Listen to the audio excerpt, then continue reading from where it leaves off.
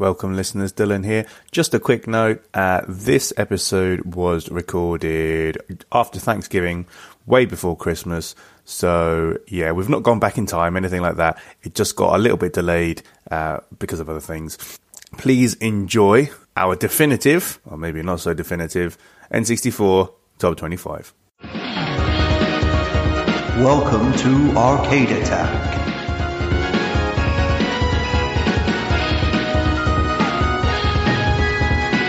A retro gaming podcast for up to 4 players.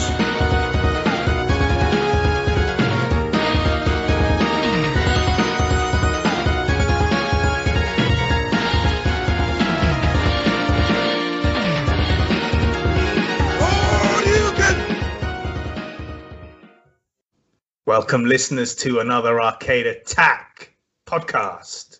I'm Dylan. I'll be your host for the evening. I'm with Rob. Aloha. And he's gone to Hawaii for some reason. And I said that. and I'm with Adrian. How's it going? I'm trying to think of the furniture. Yeah, yeah. But we're not actually with each other because we're back down in weird lockdown thing and we're not allowed to be in the same flipping room again. So here we are. But why are we here today? So we can see Adrian's nice Christmas tree in the background? Yeah. And I can show you my cat as well if you want. Oh, come here, mate. Is this the new rule? So basically, hello, cat. Is this so basically, if Thanksgiving is gone, then you can put your Christmas shit up? Is this the new rule? It is the new rule. So yeah. Oh mate, I'm behind. I've got to get some Christmas stuff. I've got to get more Christmas stuff. I mean, if you're really into it, then the new rule is after Halloween. I'm sorry, the old rule is after Halloween. Oh man, I could have put up ages ago. Oh damn it! Someone needs to tell me about these rules. Anyway, those rules aside, we have a little thing now, Arcade Attack, where we put our favorite games together for a certain console. We do. And then we work out the definitive top 25. It's set in stone, mate, isn't it? It's set in stone. People are like, I'm not sure what's the best games in the system. Exactly. But we come along. We come along and completely throw the rule book out the window. Sorry, my cat's knocking over the webcam. Oh, its face literally came up and it was half the screen. Just these huge eyes. Oh, he wants to be part of the gang. He's cool, actually. I've met both of Adrian's cats. They're both very cool. So, oh my god, this is a treat for all cat lovers. Anyway, we're filming the video. We've got to share the video, can't we? For the guys, we've got to share the video now. Yeah, but for the guys only on audio, sorry, but you're missing out. You're literally missing out. But anyway, so we thought we'd choose one of our favourite consoles, ain't it, Adrian? Finally. Yeah, I love it. Why did we choose the N64 again? I try to think of a console that we've all enjoyed in our life, and we thought, well, a lot of people in the Arcade Attack group owned the console. We loved the console. Yeah. And I thought, yeah, let's do that. And I've got my cat here attacking the decorations. How many people put forward a top 10 for this console, Adrian? Wait, let's think. So it's me, Rob, Dylan. I didn't actually name 10 games because I realized going through this, I hadn't actually played 10 games on the N64, despite owning an N64. There you go. So Rob wasn't part of it. I submitted a list. It just wasn't 10 games. Oh, Adrian didn't forward that to me, so I didn't actually get that in this list. It to you. No, not in the. I told you to send all of them at once. Oh. In the bulk, there was no Rob. You missed Rob. What? So anyway, so Rob's selection. I'm being wholly serious. You did not tell me that Rob even ventured a thing for this. In fact, I remember Rob saying that he couldn't even come up with 10 games. So I was like, I'm probably not expecting a list. I can send you the list right now. My calculation has now been set. Oh, sorry, Rob. I did forward it on. We can do. Sure, you did, Adrian. We can do Rob's list at the end, and then that'll be quite interesting to see where Rob's actually fit in our whole. I know why Adrian didn't forward my list on. Why? Just imagining him sitting back, rubbing his hands together, going, "Now Donkey Kong's racing is short. Now Diddy Kong racing is short to finish above." Yeah, Mario Kart's not making it anyway. It's like, yeah. Oh wow! Oh, this is really going to pee Rob off then. All right then. Okay, cool. All right then. So we have Adrian's list, we have Tim's list, we have Chris's list, and we have Faith's list. Yeah. And that's it. We have 4 lists. Out of all the people who are in Arcade Attack, we have 4 people. We have 4 people who've played more than 10 N64 games. So potentially 40 games. Is that what you're telling me? Potentially 40 games. There's no way there's 25 games in this list, sure. I've put that pause there for dramatic effect. Yeah. Get this right. Shall we just start the countdown and I'll tell you? At number 3. No, I'm joking. At joint 25th position. Wow. We did it, guys. We did it. Are the last 3 games of the list. This is it. There are no other games. Literally, all of the 4 lists compact down into 25 games exactly. Yes. Oh, how lovely is that? So, Rob, if you did submit your list, it would have ruined it anyway, most likely. So, I'm in a way glad Rob didn't get his name, his words in. In a way. Damn you, Rob. Anyway, joint 25th, we have Star Wars: Shadow of the Empire, F-Zero X, and Kirby 64. Guess how many of those I played? All 3. You're a diehard fan, mate. So all 3, 24/7. Rob, how many of those have I played? 0? I actually own F-Zero X. Yes. Boom, boom, boom. I own 2 N64 cards. One of them is F-Zero X. The other one is an Everdrive. That's it. But I don't have an N64 anymore.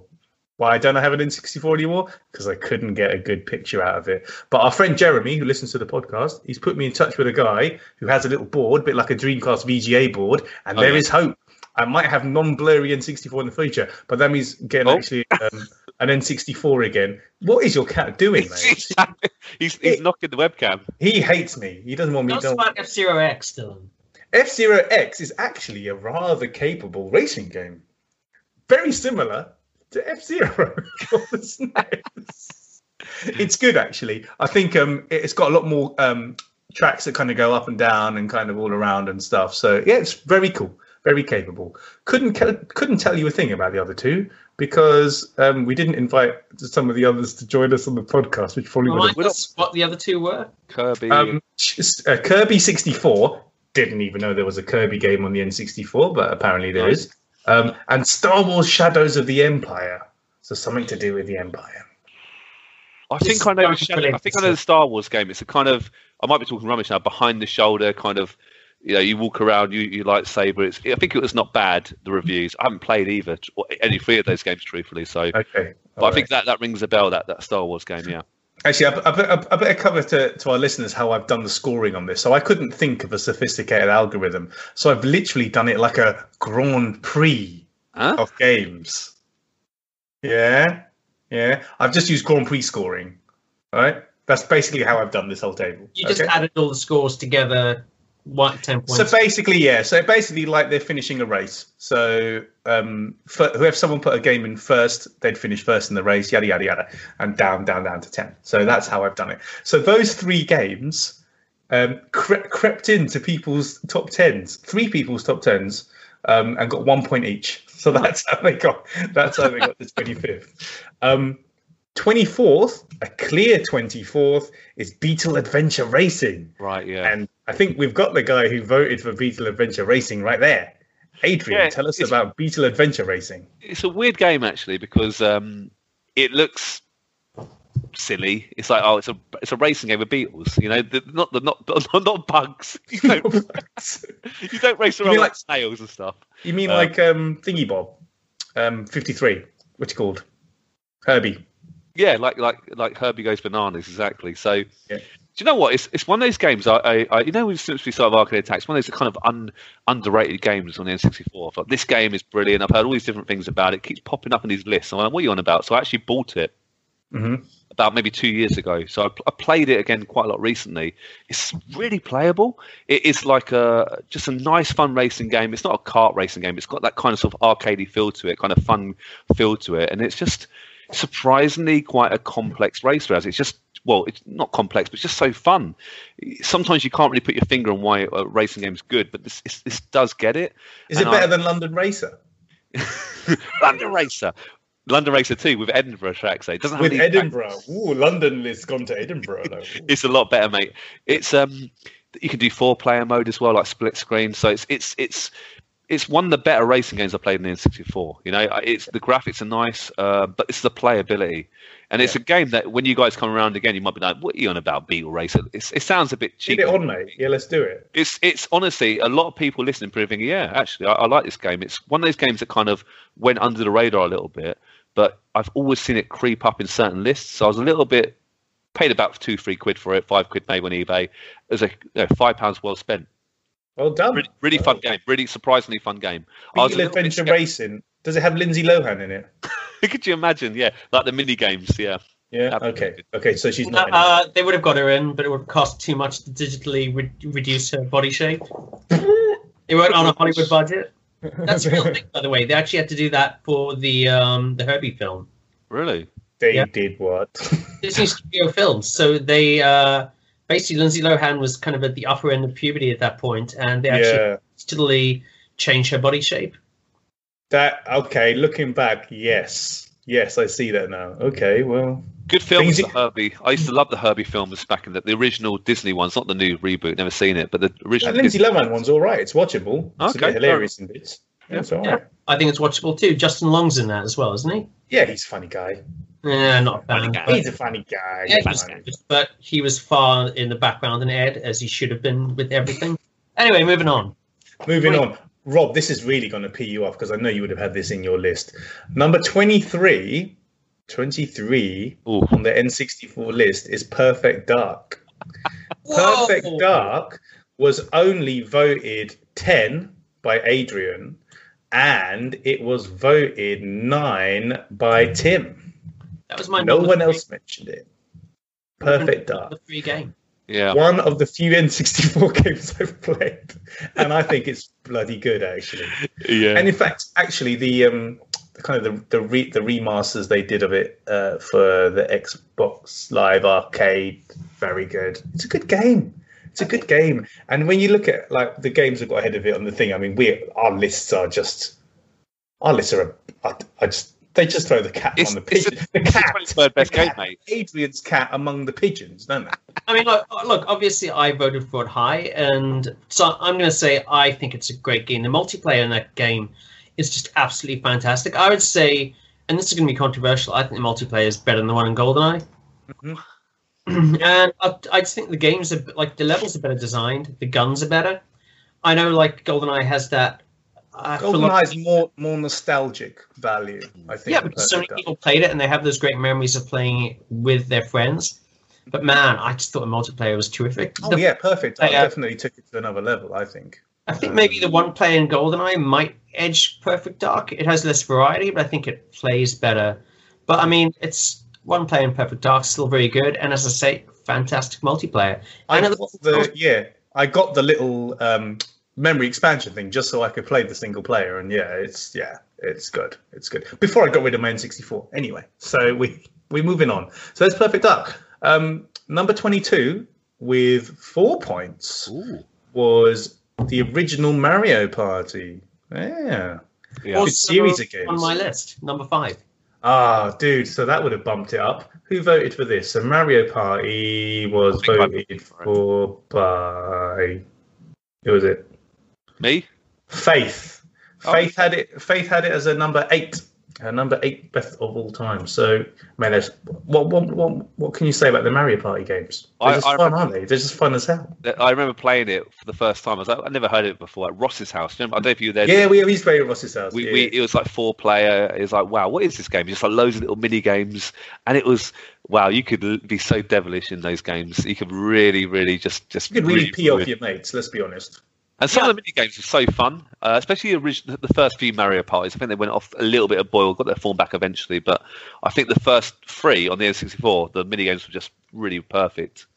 Yeah, and I think a lot of those like mini games still survive to the modern day versions, which again we've all played since then. I think the big strength of the N64, and obviously we're going to come back to that. We've mentioned it already, is the fact that you had those 4 joypad ports. Yep. It was made for multiplayer. And Mario Party is a game that was made for multiplayer. And it's a great game to play, as you say, with your friends. It is a game to get your mates around. You got the beers. You got to play. What's that game that we always used to laugh at. The mini game, you know the one I mean. What, shake the can? That's on the Wii. The Wii one, yeah. But then that wouldn't have existed if it weren't for the shake it up. Yeah, weren't for the iterations on the N64. But yeah, Mario Party, come on, legendary. And it is, the N64. One of the things it has got going for it is that it's a multiplayer thing. The Dreamcast put in the ports, but the multiplayer stuff wasn't, never as fun really. It's But anyway, in joint 20th place with 6 points, we have the N64 port of Resident Evil 2. Hello. And ISS Pro 64. So the game that I suppose that turned into Pro Evolution Soccer. I think it did, didn't it? It was. I mean, I remember playing Ross had that as well. And I remember that being really good. Like, whoa, there's actually a good 3D football game. What's going on here? It was great. The good actually like kick the ball in the direction, not like automatically put in the top corner. You had to use a bit of skill. It was a bit of something. Soccer, mate. That's what I was at the time. Oh my god, it was so much better than Actual Soccer, wasn't it? It's like the SNES version of International Superstar Soccer was really well reviewed as well. And that was good as well. Yeah. I played that later, but the N64 version was really good. So Faith rated that one pretty highly. She rated that. Let's see, 1, 2, 3. That was her number 7. It's a good game, actually. That it's a very fun game. And Resident Evil 2 got a nod from our Chris. Chris put that in as a number 7. I know you respect it a lot. You still don't understand to this day how they managed to cram it in. Is that fair? That's the one. You know what? I cannot understand how an N64 cartridge with hardly any megabytes on it managed to get 2 CDs worth of game on it. It is the most, and I think they talk about how they compressed it down, and it's way, way too technical for me to understand. But it is a thing of beauty just to even have that massive game on that N64 cart. And we know there wasn't, compared to CDs, don't even come close to having, as much. Skullduggery was afoot. Skullduggery, even the soundtrack and everything in it. Come on. Someone's having a laugh somewhere. I don't know how they did it. Maybe there's a little CD spinning in the middle of it. Yeah. But they think it's a cartridge, but no, it's a little CD in there. But that's why it's so expensive. So yeah, Resident Evil 2. Everyone knows how much I love that game. Don't need to talk any more about that. Joint 18th. Rob will like this. Bomberman 64. Yeah. And Mario Party 3. So again, Mario Party. We've said loads and loads about it. Rob, have you tried Bomberman on N64? Is it something that you've tried? No, actually not. Curious to you? Yeah, a little bit. Like, I know there was, was it the Saturn version of Bomberman where they can have like 10 different players on there? Yeah. 12, yeah. Yeah, I don't know. Is the N64 similar? Well, you definitely have 4 players. I don't know if you'd have any more. We need to ask Chris, because Chris put that in as his number 6 game. So only someone had the foresight to invite him on the. Yeah, if only someone whose name begins with A. I reckon he would have come on as well. And he's probably listening to this going, guys, I was literally sitting around doing nothing. Actually, that's not like him at all. He'd probably have about 10 projects on the go knowing that guy. But yeah, anyway. So Bomberman 64, an enigma.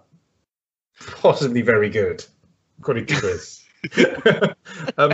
Next up, we're gonna have a lot of joints on this because obviously it'll going only from 4 lists. The family-friendly pod, Dylan. Careful, mate. Yeah. Okay, we're gonna have a lot of joints. Joint 16th. Surprising.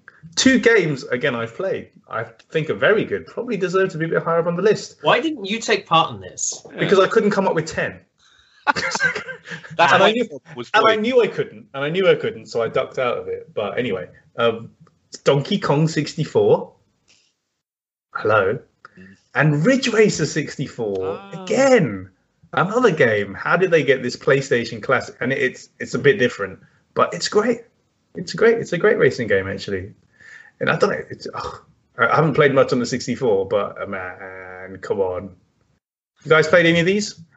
I played Donkey Kong 64. I didn't even put it on my list. I was not a fan of the game at all. Huh? Just did not play well for me. And I really like the 2D ones on the SNES. Just something about it. It's the controls or the way it looked. I don't know. Just really didn't gel. I just found it really frustrating, especially compared to Mario 64, which obviously the Rolls Royce of 3D platformers.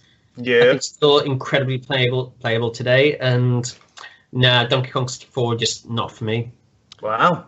Yeah. I controversial statement. I'm not really a fan of many Donkey Kong games. Truthfully, it's not really a character or a game series I've ever really ever really enjoyed properly. I appreciate the SNES game. I respect some games of it, but you prefer your Kong's Diddy, don't you? I do, and I prefer the Donkey Kong's bongos. Rob got it. Family podcast. Yeah. There you go. No, I'm a Diddy fan, so yeah, give me Diddy any day of the week, mate. All right. Okay. Fair enough. So we're gonna have another joint now, another cheeky joint. Joint 13, three games in Joint 13.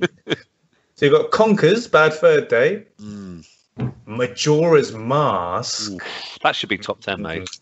And Super Smash Brothers. Well, maybe you should have put a high on your list. Yeah, Adrian. Yeah, it wasn't. So Adrian put Majora's Mask number 4. Yeah. Number 4 in his list. So and it doesn't, I'm a bit of a bad boy. I should tell you why I'm a bad boy, because truthfully, I never actually played it on the N64. I've played it on the DS, was it? The DS, which is a sort of slightly different version. So you might say, Rob, that's a void. How dare you even vote for that and blah blah blah. But it's one of those games I never really was that too bothered. It's weird because I loved Ocarina of Time, which I'm sure we're going to mention soon. But I thought, well, it's about time. I've heard these different things about Majora's Mask. I want to play it. I probably played it for about 2 weeks solid. I just hid away in different rooms playing it, and it got properly engrossed in it. And actually, I do respect it. I don't love it as much as other Zelda games, but I respect the hell out of it because it's so different. It's dark, it's moody. I love the story behind it. And even though the time issues about finishing a dungeon within a certain amount of time, that clock's always ticking. I didn't always love that, truthfully. It kind of ruined my kind of idea of just taking things quite slowly. I still respected it because it gave me that sort of panic.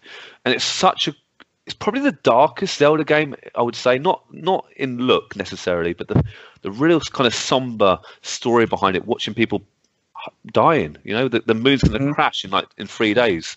It's a piece of artwork, actually, in a way. I just wish in a way there was some way they could kind of change the timing a little bit, which I understand is part of the story, but it's an exceptional game, my friend. And the artwork is it's got some really sort of mystical African kind of artwork, which I love. I absolutely love it. I love the look and feel of it. I've seen stills of it. I tried to play it a little bit once and failed. You were just running around like a Deku scrub, and I just gave up. The thing is, actually, the start of the game is a bit cumbersome. The Deku Scrub, it's a bit annoying. But as soon as you get the other masks and you go back to your original Link and you can get all these other different powers, I think the game improves after the Deku Scrub quite dramatically, actually. Maybe I need to stick with some games, eh? Yeah. You give up on Zelda games, mate. That's a given. I really do. I do. And you mentioned Ocarina. We'll get onto that later. And I gave up with that pretty early as well. But anyways. The important question is, does Link talk? Of course not, mate. Excuse me, princess. What was the other game? No, that's my line. Oh, yes. What was the other game you mentioned? Was it joint place with what? All right, it was joint place with Conker's Bad Fur Day, and Super Smash Brothers. So Conker's, all right, it's he's having a bad day basically. I've played that for about 5 minutes as well. It's like typical rare kind of nice 3D game with swearing in, or faux swearing. But yeah. I think it came quite late in the N64's life, didn't it, Conkers? And it's one of those games I always thought, well, this is going to be a good game. And I remember Conkers being in Diddy Kong Racing, which I'm sure we're going to mention soon. And it was a character. We better. That's the reason I sabotaged Rob. But Conker's Bad Fur Day's got some huge reviews, and it's never a game I've properly played. And I know Dylan, many moons ago, he thought it could be a good podcast subject. It's a game that I'm looking to play, but it's very expensive.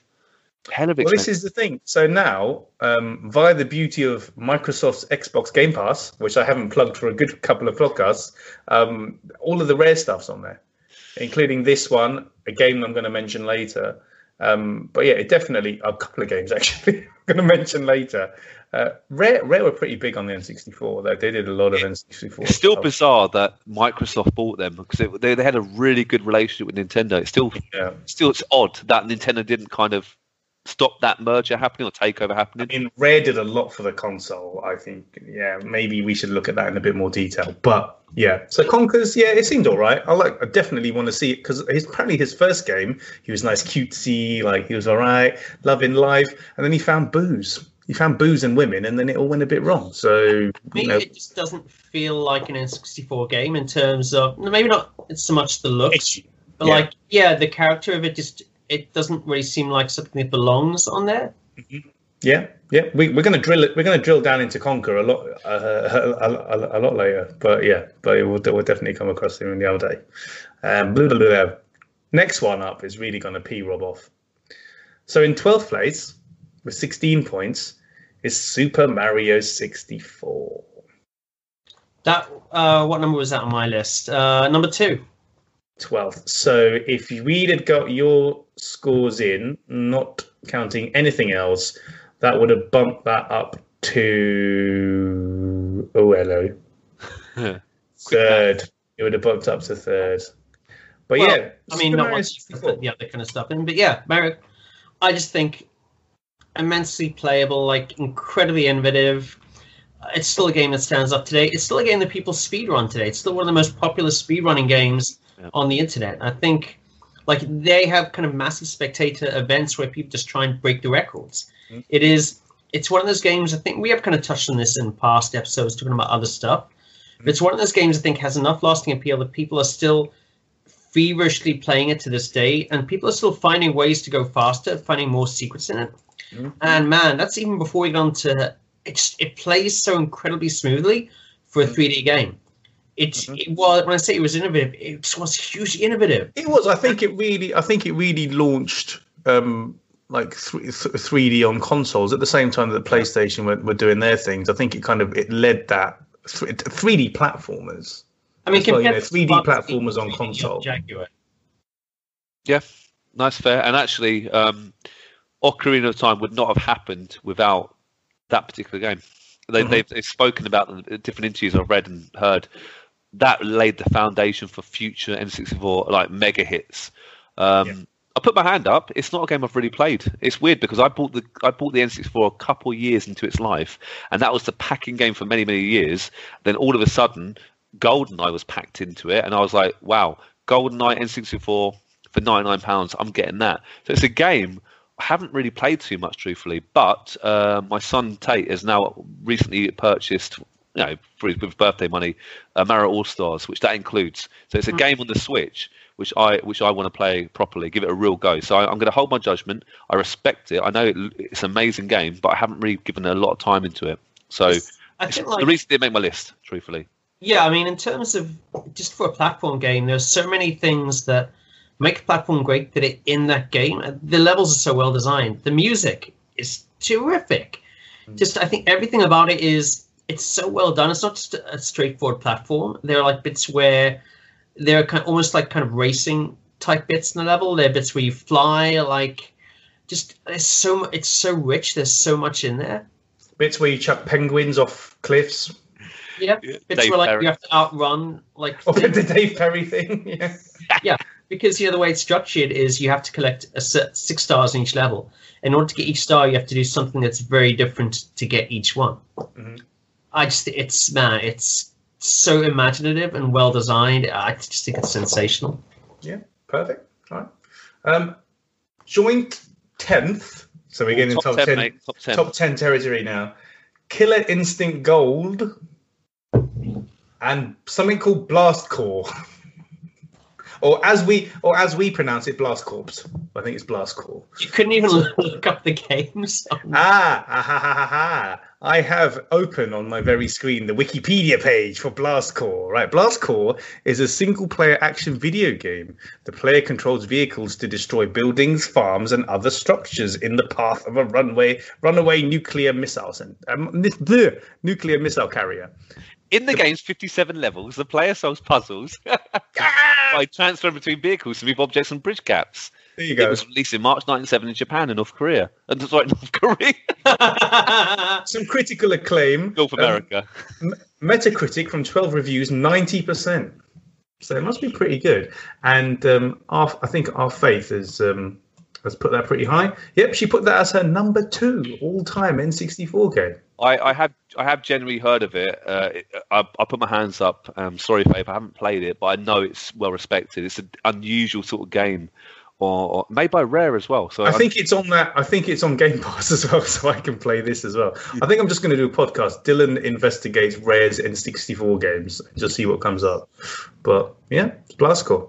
And then Killer Instinct Gold. Any love for Killer Instinct in the house? I know it's a very combo-heavy fighting game, and I think is it fair? It's not really 3D. It's kind of like it's 3D sprites, but it's a 2D fighting game. Yeah, kind of 2.5 sort of.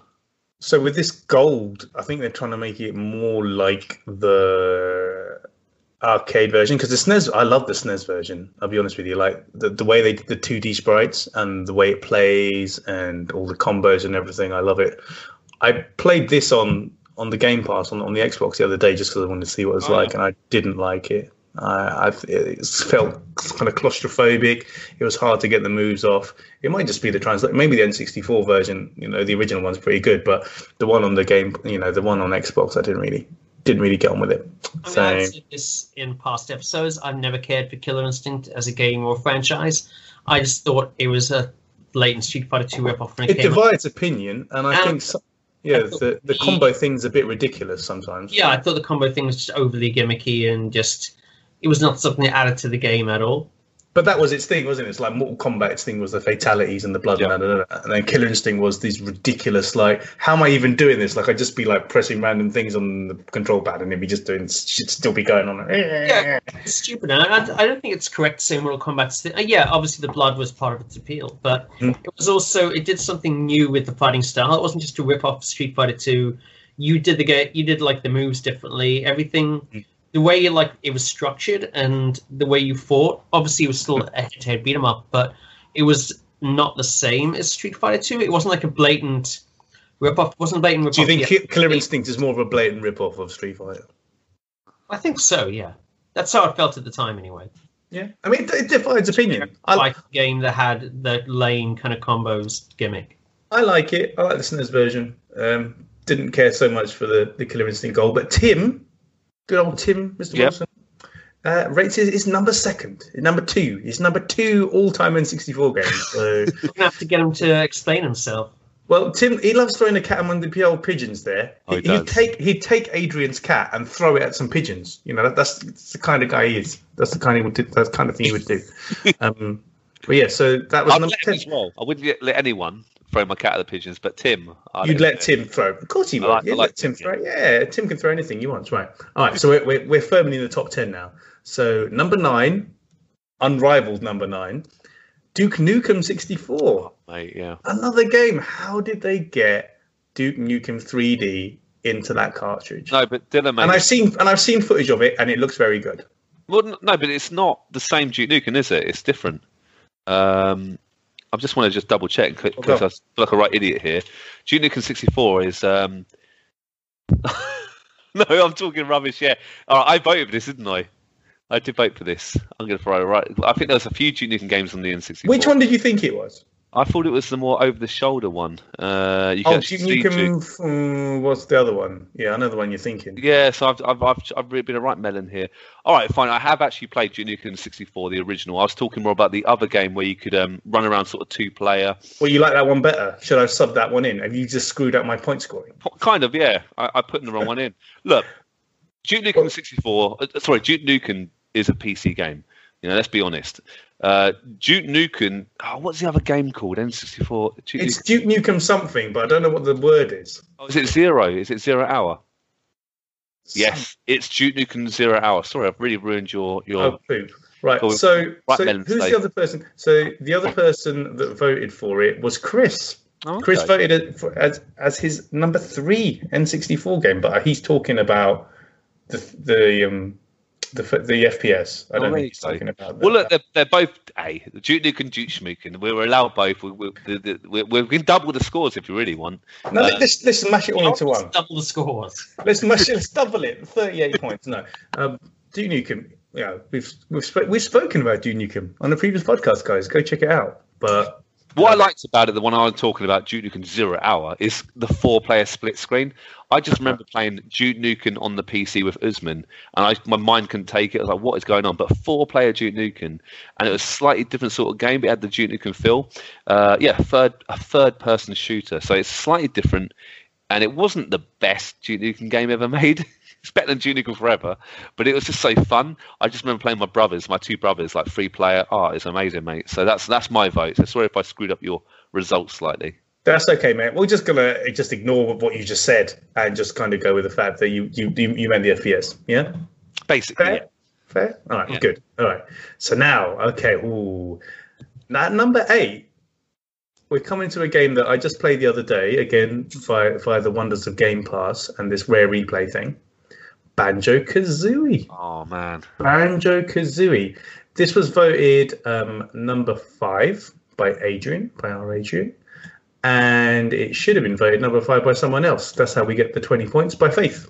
Yeah. So with 20 points, Banjo-Kazooie.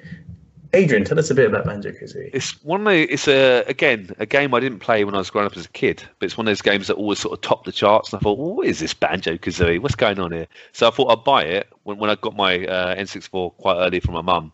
So I haven't bought many N64 games since, but that's one of them, and Beatles of racing. Mm-hmm. Banjo-Kazooie is brilliant, mate. It's you control this weird bear called Banjo, I believe, and Kazooie is the bird. Mm-hmm. You can't. How do I explain it? You only can. They almost act like one person. So if you jump around as the bear, but the bird can help you sort of fly a little bit. Or sort of, he's in your backpack, and it's just brilliant. It's so fun. The levels are so well done. I imagine it's what Mario 64 is like. Open world kind of thing. Open lands to jump around. This is I mean, this game gives me hope for Conkers. Because if they're very similar, then I think I probably like Conkers if I played it a bit longer. Because the Banjo-Kazooie, the dynamic, I only played it for half an hour, maybe an hour actually. The dynamic between the bear and the bird, and you can do different things. Obviously, with Kazooie, like she can like scramble up like steep sides, or you can do like a bigger jump, and she can shoot like eggs front and out the back at people. Don't ask questions. But and it's and just the humor in it is really, it's slightly misogynist. I was thinking, okay, all these boys are like having a go at Kazooie, basically for being like a nagging girl bird, right? This is basically this is the humor of it.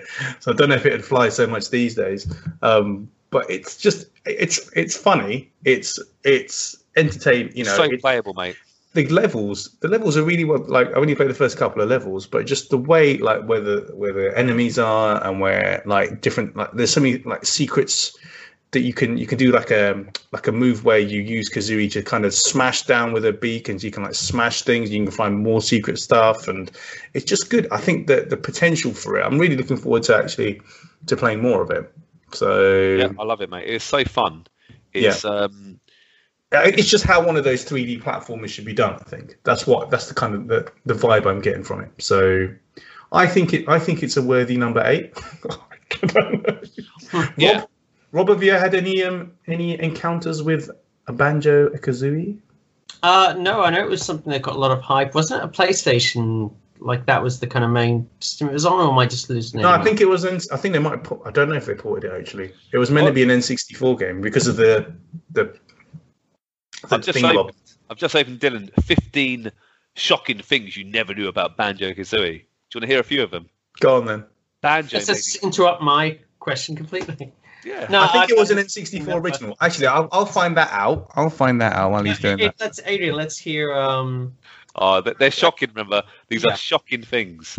Nintendo thought a gravestone said "cursed" at players. There you go. The gravestone in Mad Monster Mansion, voiced by the lovely Grant. I'm just reading this up here. It says, "Thank you" when the player places an egg in an empty pot, which causes flowers to grow. But they thought it was a swear word, so changed the sound a little bit there.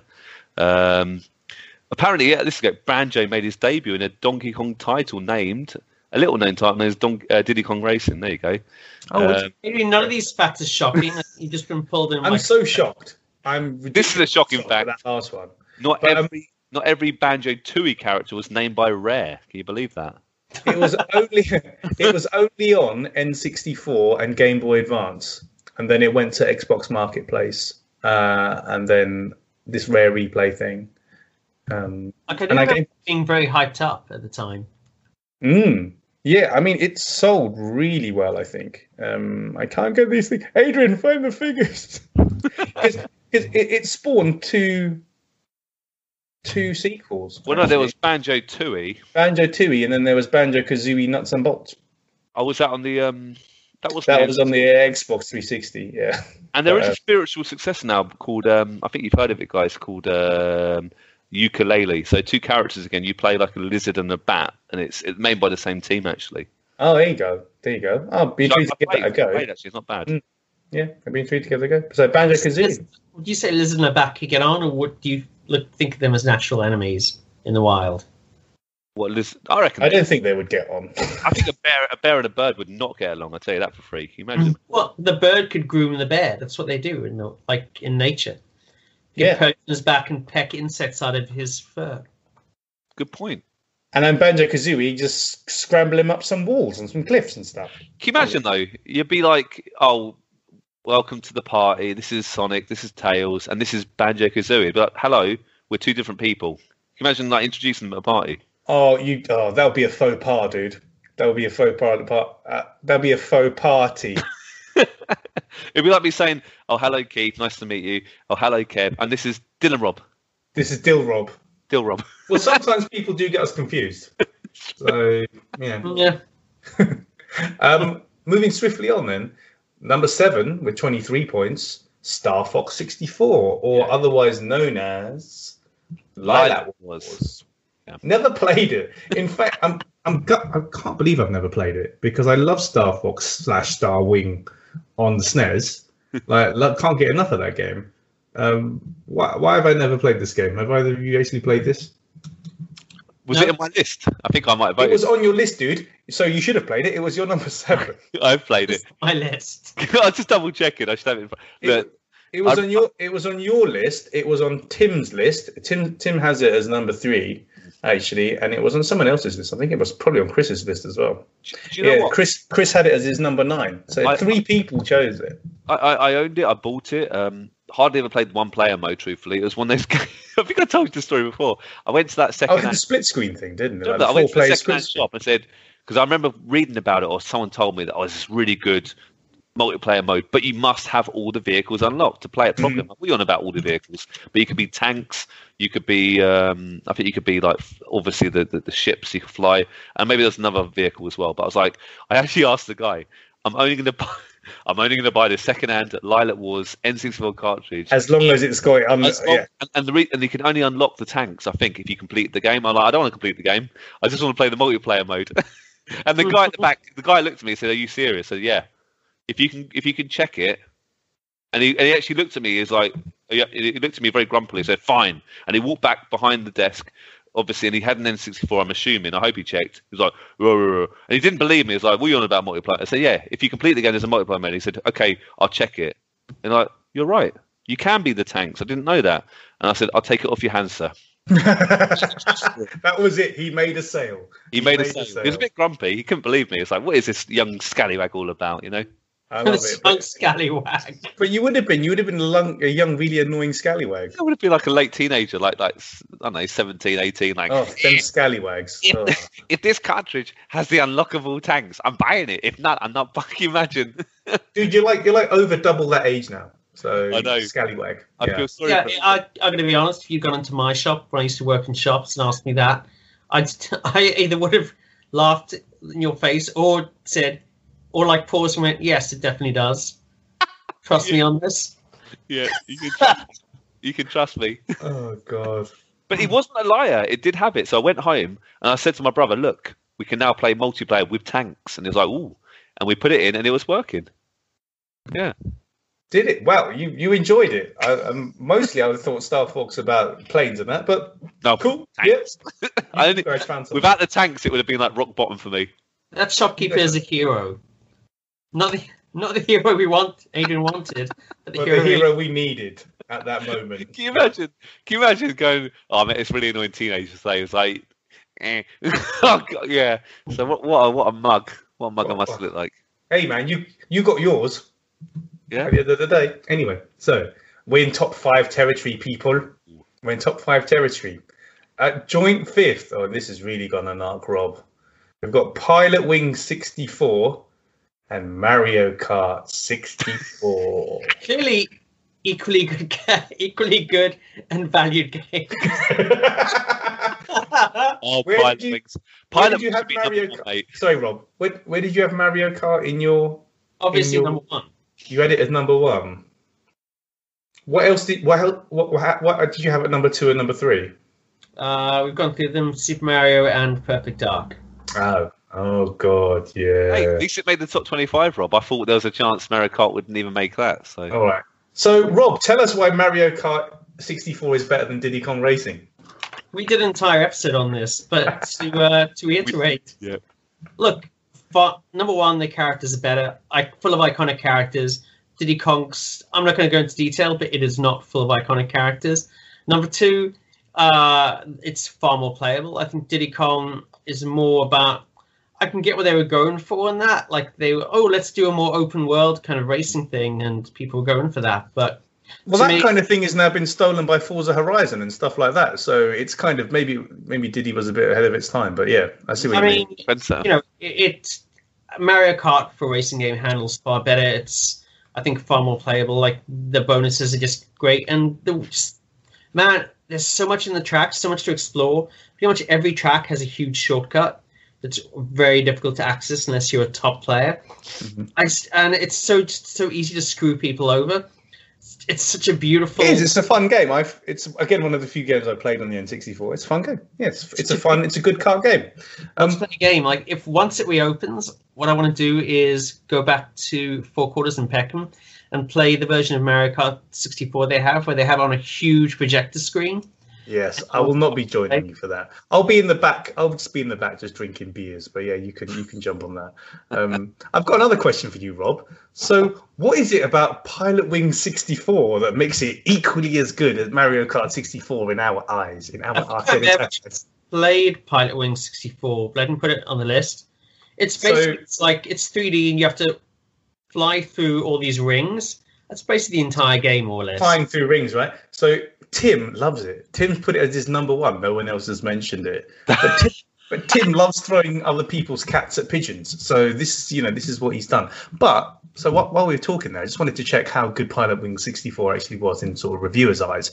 CVG 9 out of 10, Edge 9 out of 10, EGM 8.4 out of 10, Game Informer 9.25 out of 10, Game Fan, whatever the hell that is, 95 out of 100.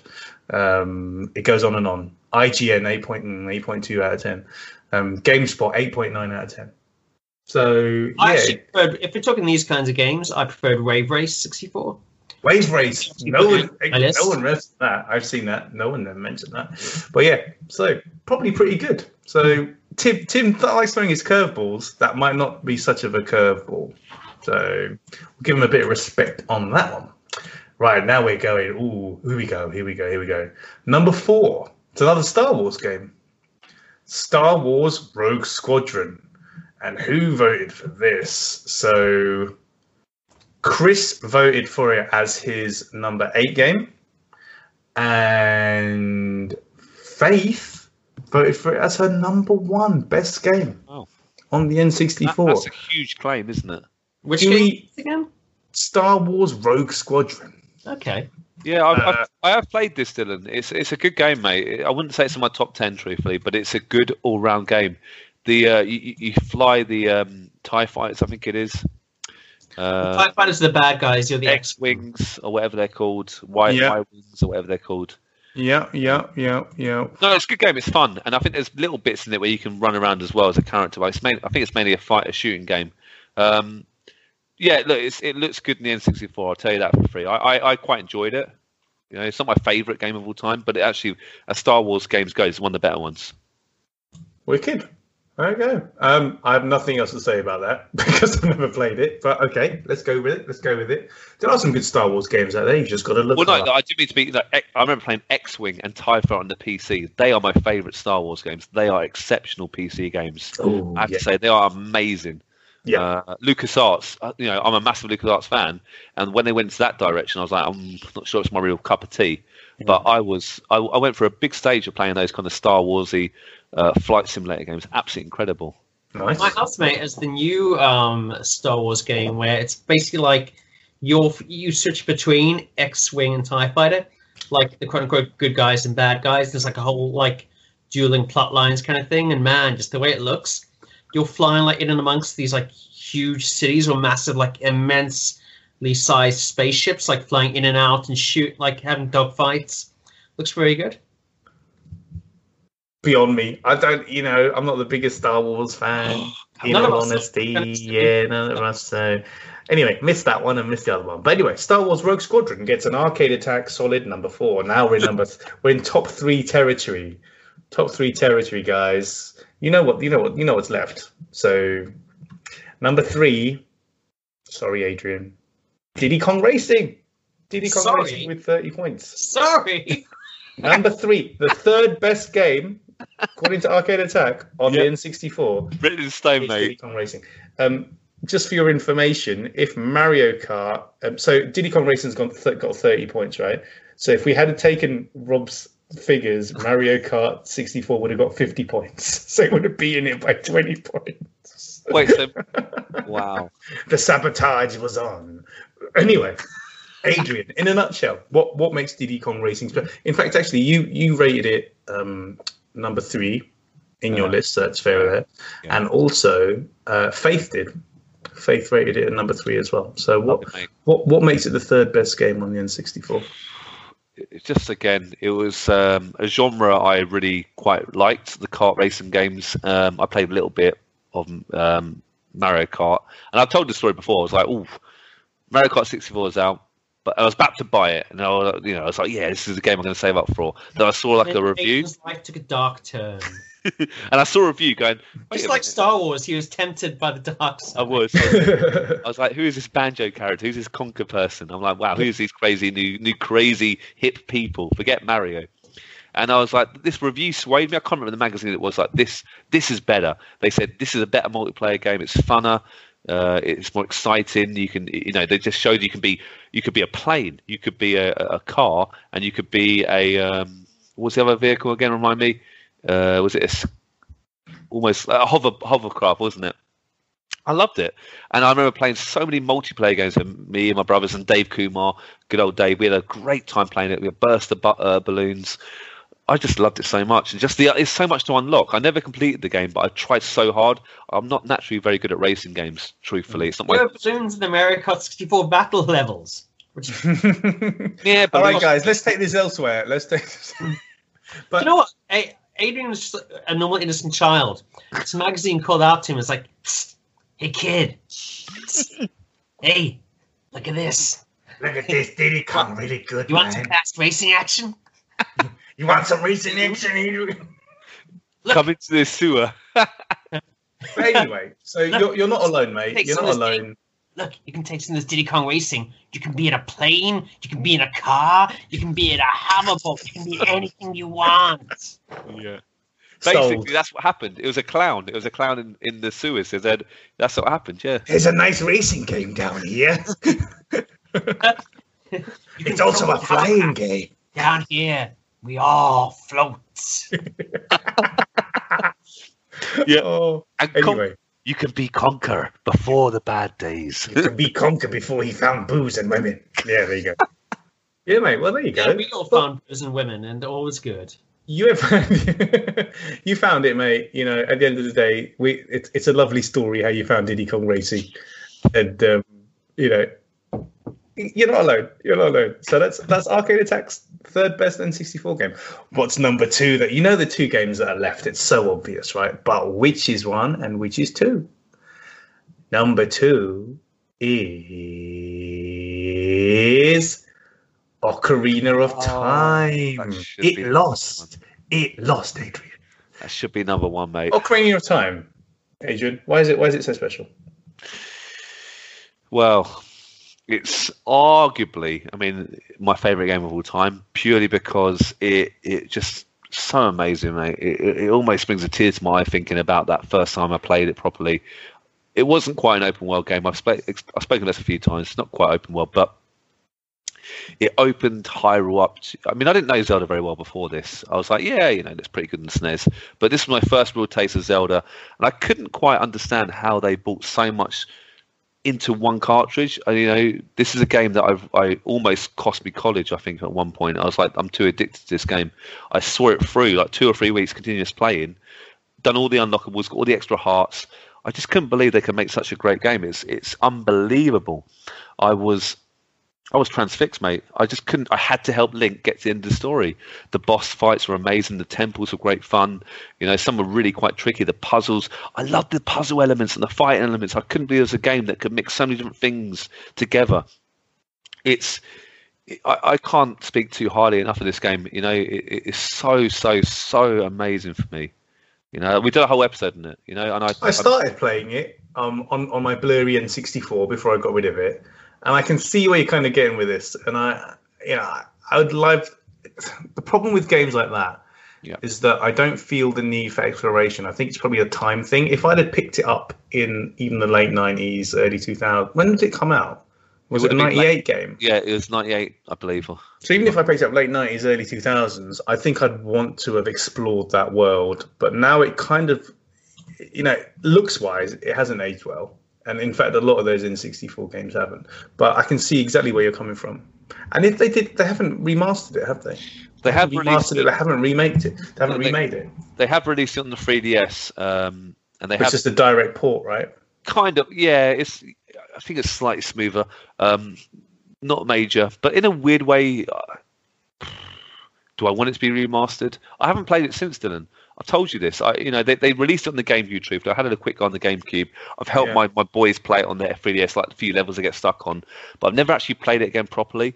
And I think I told you before, I'm kind of scared to play it again because it's, for me, those memories were so amazing. I don't want to playing Majora's Mask for the first time was amazing. I loved playing that, but I don't want to dilute my memories at all. Those 3D, those late 90s 3D games, we do have different memories of them because at the time they were so much, they were so much more than we had previously. Yeah. And but now looking at those polygons is difficult.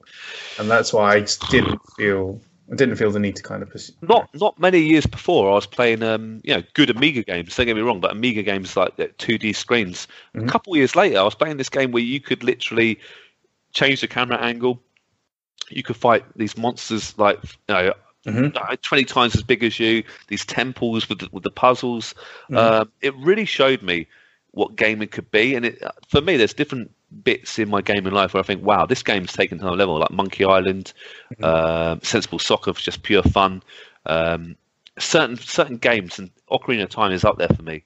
And my brother is the best gift I ever got. I don't know why he got it for me. It's too much money really back then, but he knew I really wanted to play it. It was a game that the reviews were off the charts. It'd be like Breath of the Wild. That's why Breath of the Wild, I thought, I'm a bit worried they're sort of changing the tune a little bit here. They're making it completely open world. But when the reviews started creeping in, going, this game is arguably the best game of the year, I was like, this again brings back memories from what I saw in Ocarina of Time. Those magazines saying this is one of the best. Some people still regard Ocarina of Time as the best game ever made. They do. A lot of people still regard it as their number one choice. Huge, bold claim. I'm not denying that. But for me, I can't really go too far from that. Love it, mate. But Adrian can never go back to it because Adrian will never again be able to play a Zelda game where Link doesn't talk or shoot lasers out of his sword. That's it now. After seeing that cartoon, that's it now. Yeah. Rob's hit the nail on the head, yeah. You can't have Silent Link anymore. But, yeah, Ocarina. That leaves number one. Rob, do you want to do the honours? I'm not going to sing the song again. I see Golden Night. I don't know. Have we forgotten any other big games, though, do you think? Was any games on your list that didn't make it at all? There are Pokemon Stadium. Yeah. A big game on N64. I think sold a huge amount. My brother got it. I always quite enjoy it. Mm-hmm. And I think right down the bottom was a game that I really only played because I borrowed Dill's kind of N64. And it's like this kind of Super Tetris, but it's like all the Disney characters in. They have really lame Disney plot line kind of connected to it. Where one of the what's it called? I can't remember, but I don't know because I don't have your list because Adrian didn't send it, so I don't know. Yeah, I would have had to look it up. And like, there's all these like plot lines where you have to come visit people's houses and they challenge you to a game of Tetris. And there's one plot line where whatever the villain in like kind of the I've got the name, Rob. I've got the name. He's used like, oh, it's all about this magic medallion that like has superpowers. That's like the plot line. And in one of the plot lines, like the main villain gets it, and he used it to hypnotize Minnie Mouse into marrying him. Oh, it's quite weird. But like the game itself is kind of like normal Tetris, but halfway through when you're playing, everything will go haywire, and like it'll go into like versions, so you have like massive pieces coming down. Nice, just like normal size or stuff like that, and anything Tetris related, I'm there, mate. So that sounds fun, very fun. It's called Magical Tetris Challenge. I just googled it. It was Magical Tetris Challenge. Wow. Game Boy Color and PlayStation. They really went all out with that title, didn't they? Oh no, it says here it is one of the few N64 games to be entirely in 2D. I mentioned earlier, didn't I, in the previous pod? There's not many. There's not many. They all tried this 3D, and yeah, there's some games that. Oh, I mean, honorable mention: Fighting Force. That's another one I played. I like that. Fighting Force 64 is really good. Mate. That was close to my top 10, and Fighting Force is a funny old game. It's like Streets of Rage, and we need to do a podcast on Fighting Force because I have some very good memories of that, and it maybe should have crept in my top 10. It's fun. It's the 3D Streets of Rage. They're talking about there should be 3D. And there's a sequel, and that that was bad. What were they thinking? Anyway, we'll do a podcast one day, dude. Is that enough for that? Well, just so I can slag off Fighting Force 2, yeah, of course. But GoldenEye, again, Rob's done a whole big old podcast on this, but. You know, it's the only one, actually. It's the only game that was mentioned by everyone. Wow. So Chris had it as his number 2. Adrian had it as his number 2. Tim had it down at 7. And Faith had it at number 9, actually, on her list. Mine was had it. Interesting, like not top of anyone's lists, but obviously everyone has played it, first of all, and everyone has really good memories. Yeah. Yeah, but again, not technically as good as Perfect Dark, but it is the memories, isn't it? It's the memories of us all kind of going around Rob's house to play it, or Ross's house to play it, or, you know, that's it. I never owned it.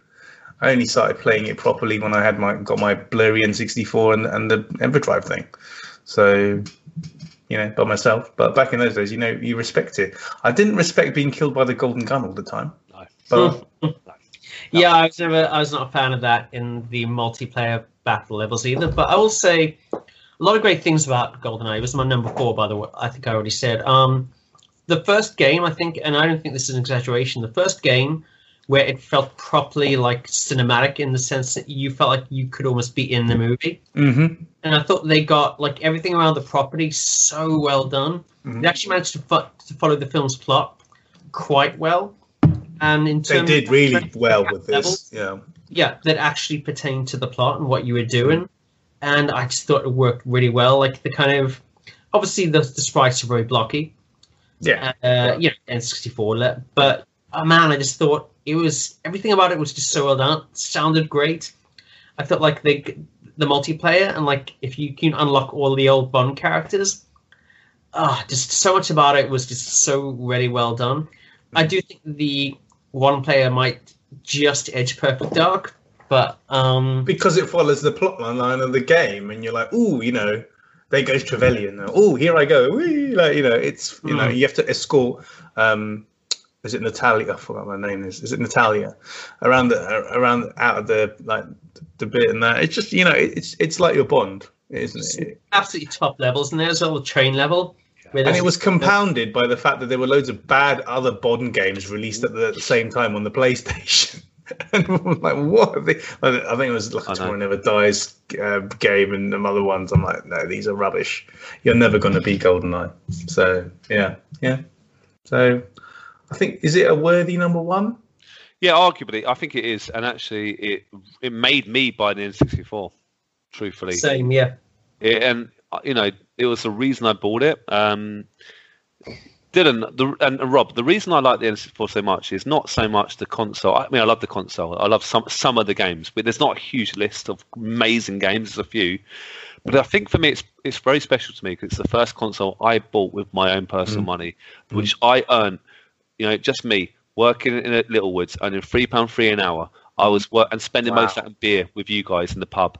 But and it's an interesting console because I thought, well, it's the first time I saved a bit of money, for a number of months, and I thought, well, I don't know what to spend it on. All of a sudden, this advert came on TV. I still remember it was yesterday, and they're like, now I think it was just before Christmas, and like you can get a whole N64 with GoldenEye included for $99.99. And next day I went to HMV in Croydon and I bought it. I had just enough money saved up, and when I went home, I was really proud of myself. It sounds weird, but it's like, yeah, this is a proper thing I've bought, and I loved it. No, I had almost an identical experience. Same thing. It was my own money that I'd kind of done working off jobs. I don't know if I must have bought it around the same time because I bought the GoldenEye bundle as well. Yeah. And then bought an extra joypad and Mario Kart 64, and yeah, it's that feeling of plugging it in and putting GoldenEye on, and you have the kind of thing come up and yeah, that's still nice. Terrific. It's one of those games because I didn't have a lot of N64 games. Actually, right in the top 10 was quite difficult. So I played a few, borrowed a few games here and there, but we didn't own a lot. They were expensive cartridges, but I put so much time into GoldenEye. Probably, truthfully, the games I put the most time in, I played other games a little bit, GoldenEye, Ocarina of Time, and probably Diddy Kong Racing. I played others, but those three took most of my time. I played more since, truthfully. It's a weird console, and Dylan, sorry, I wrote an article. I hope I'm going to press you to publish it with this, actually. Oh, yeah, sorry. Yeah, my love of N64, and it kind of ties in. That was a really weird little window for me because I would say I was really in love with my N64 for about a year, maybe even slightly less. So I went through GoldenEye, Diddy Kong, Ocarina of Time, and then it kind of phased out very quickly. Then I was really into my PC gaming. So it's a really weird period of time, and I put a lot into it, and it kind of just burnt out quickly. It's hard, I think, we were teenagers, we moved on quite quickly, but I will never forget that period. At one point in my life, the N64 was my favorite console, and I know it gets a bad rap. I know some people hate the console, the graphics haven't aged particularly well, but for me, for a very, very small part of my life, it was my go-to. And there's a few games, and the N64 does not have a huge library of amazing games, but there's some of the games it has are absolutely exceptional. There's no right that GoldenEye should have been the best FPS shooter on a console at the time. That should have been PlayStation's. It should have been on the PC at the time.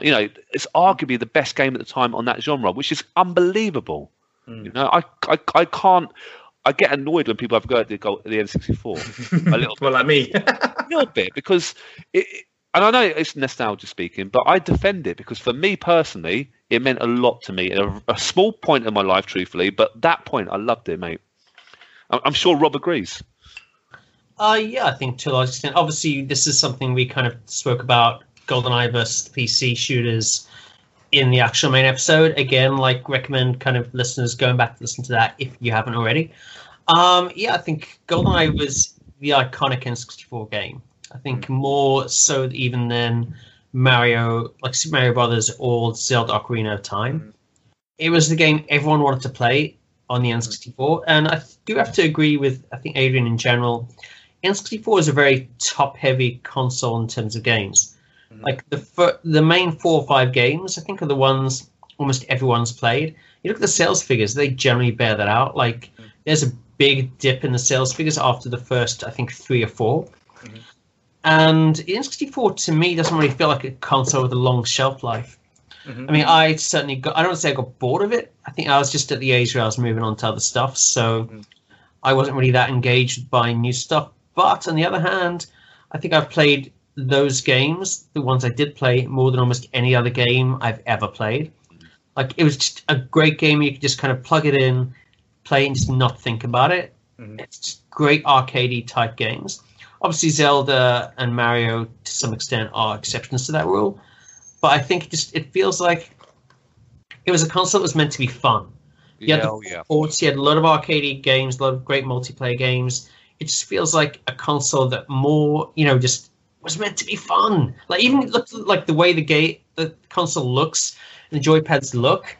It wasn't meant to be like kind of cool. And all the different colors as well. They did try and inject a lot of fun with this thing, didn't they? So yeah. I mean, the PlayStation was cool. Like it was a cool console. You could play CDs on it, and like it felt like two different kind of places. I can see why PlayStation was the one that really took off, but the N64, man, I just loved playing on that. Yeah, good. Anyway, thank you, gentlemen, for joining me on this definitive 25 list of the N64. Rob's list aside, I think that went pretty well. So I managed to get these 4 lists down into something coherent. So imagine if a selection had been conducted like this. Sorry, guys. Like we lost 20% of the votes, but I don't think it's fine. We counted the rest. It was fun. There would be no lawsuit. It'd be fine. But anyway, guys and girls, let us know what you think. I'm sure you've got some strong opinions on our top 25 list. Let us know if you enjoyed it. Hope you have. And yeah, from Arcade Attack, we'll say good night. Thanks for listening to today's podcast. We really hope you enjoyed it. If you want to get in touch regarding this week's episode or anything else, you can tweet us at Arcade Attack UK, at Keith Barlow 82, and at Arcade_Adriano. We're also on Facebook at facebook.com/Arcade Attack UK. Please check out our website at arcadeattack.co.uk for lots of retro gaming goodness, interviews, reviews, features, top 10s, etc. And you can also find all our previous podcasts there. Our podcasts are available to stream from the website and are available to download for free from Stitcher, Podbean and iTunes, where you can also leave us a review and a rating, which we would really, really appreciate. So, until next time, take care and we'll speak to you soon.